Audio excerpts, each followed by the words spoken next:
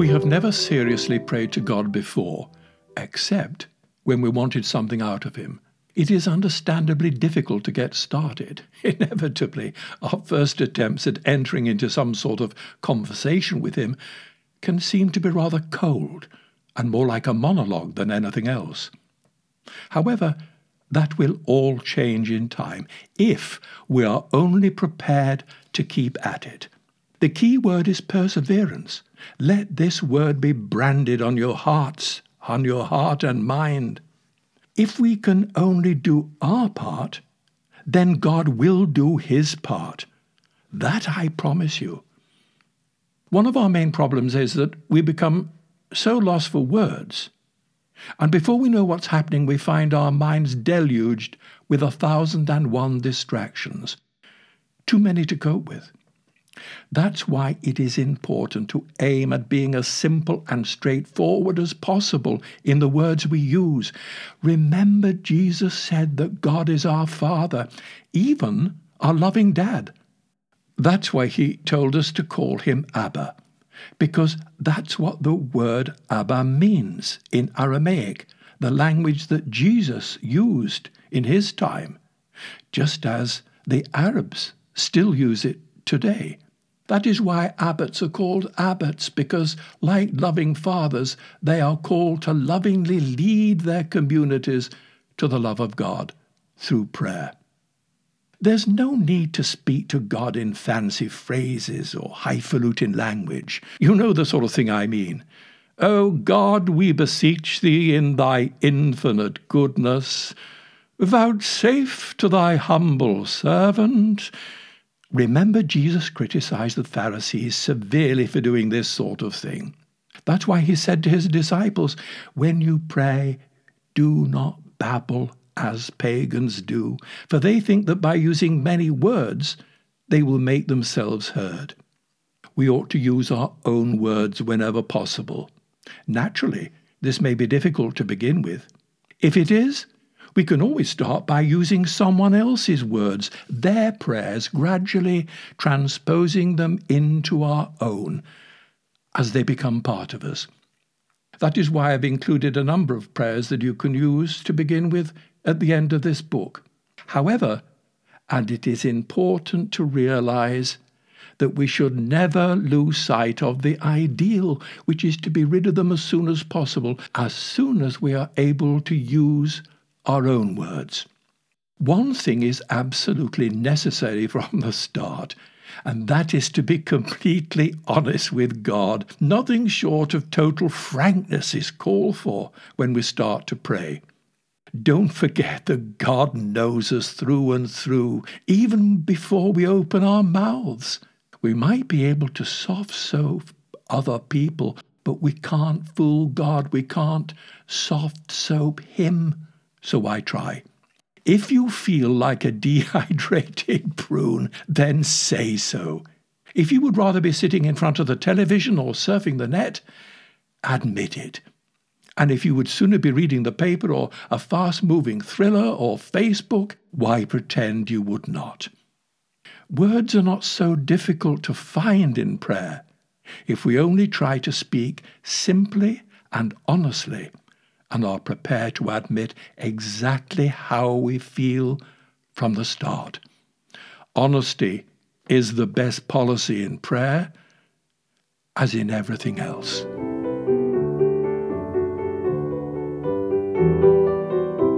Although in the end it is best to use our own words, in the beginning we can't do better than by using the words of someone else, someone who is more experienced than we are. Who better than Jesus himself and the prayer he taught us, the Our Father. We should always begin our daily prayer then with his prayer. Then, in our own words, try to mold ourselves into his prayer in its most perfect expression, which was at the Last Supper. Here, the most perfect prayer and the most perfect action of the most perfect person who ever lived become as one. It is repeated for all time in the Mass for us to share in it. Although we can't always be physically present to share in the sacred mysteries each day, we can share in them spiritually. by moulding our daily prayer as perfectly as we can into his prayer, made perfectly present in the Mass.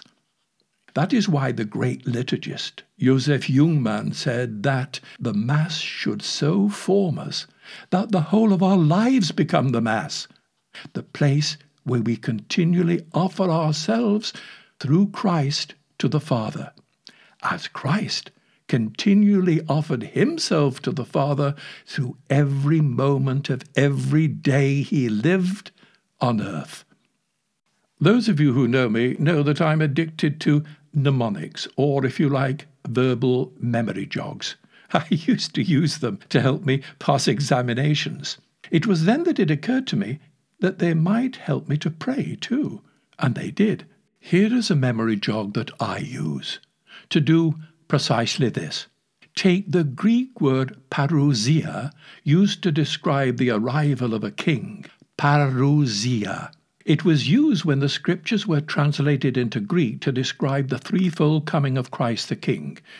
His coming in history, his coming in majesty, and between the two, his continually coming in mystery through what were called the mysteries in the early Greek church, and later the sacraments in the Latin church, when the language of the church became Latin in the 3rd century. St. Peter sees the time between the first coming in history and the final coming in majesty as a time for repentance, or a time for repeatedly turning to receive Christ's love that continually comes to us in mystery through his mystical body.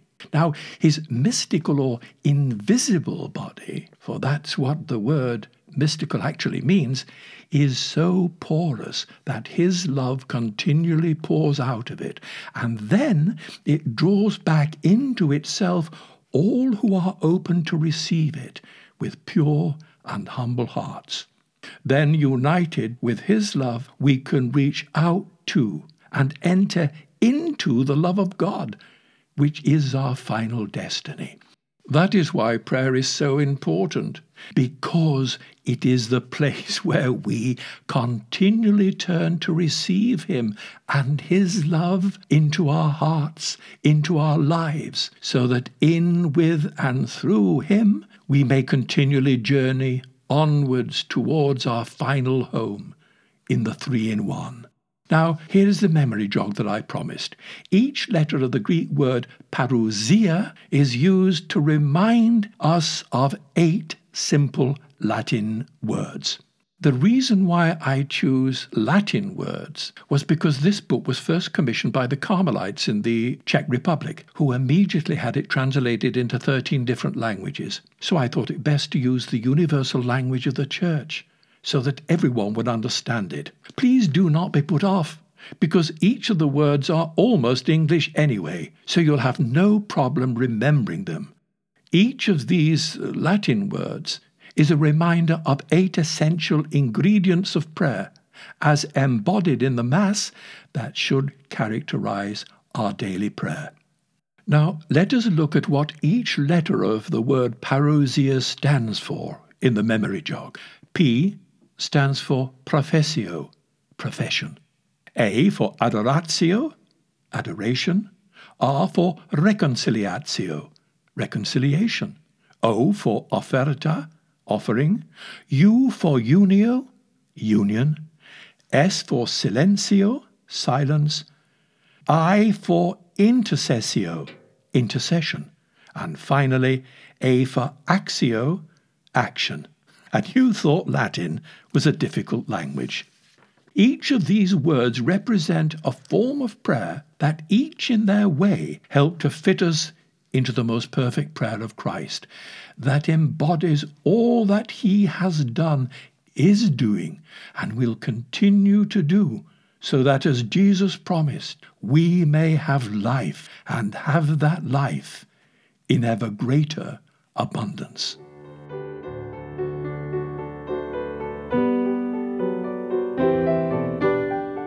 The first letter of the memory jog parousia is P for profession. It will always remind us to begin prayer with a profession of faith. I don't mean by reciting some traditional formula of the faith, or even professing belief in every article of the creed, or in every dogma that the Church teaches. There is a time and place for that, but this is a time for something else. Our faith, you see, is not firstly a belief in a body of truths, but in a body full of love that was filled to overflowing on the first Easter day. Ever since the first Pentecost day, God's love has been pouring out of Jesus, our risen Lord, and into all who would freely choose to receive it. At every time and at every moment of the day, or of the night for that matter, to draw them into the fullness of life that is fully embodied in the risen body, sometimes called his mystical body. It is here alone that we are destined to live and move and have our being, and experience something of the ecstatic bliss that Jesus experiences now and to all eternity. This is one more reason why the fish became a symbol of Christians in the early church. They came to see and to understand that the love of God for them was what the sea is for the fish, the living environment outside of which they could not exist.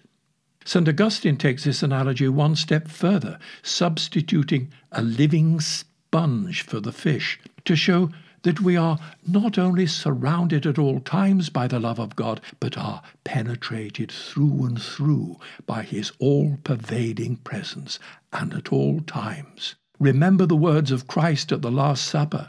Do you not believe that I am in you, and you are in me? Make your home within me, for separated from me, you have no power to do anything.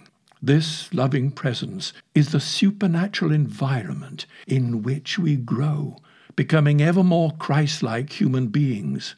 Although this is the profound truth in which we express our faith at the beginning of prayer, we can rarely experience anything, at least to begin with. Much more often than not, we have to accept in faith what Christ continually experiences and what we would like to experience one day for ourselves. Nevertheless, this is the time to make a profound act of faith in the all-pervading presence of God's love. It is time to pray, too, that it will become more and more real to us, not just while we're at prayer, but throughout the forthcoming day and every day. Gradually, in time, and if we persevere, we will, like St. Paul, come to experience something of the height and the depth, the length and the breadth of God's love that surpasses the understanding. This will not only happen for all eternity in the next life, but even in this life too, as St. John continually reminds us.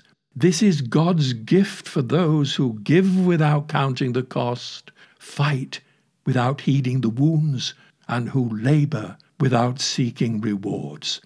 As Jesus promised to his disciples, "Come to me, all you who labor and are overburdened, and I will give you rest."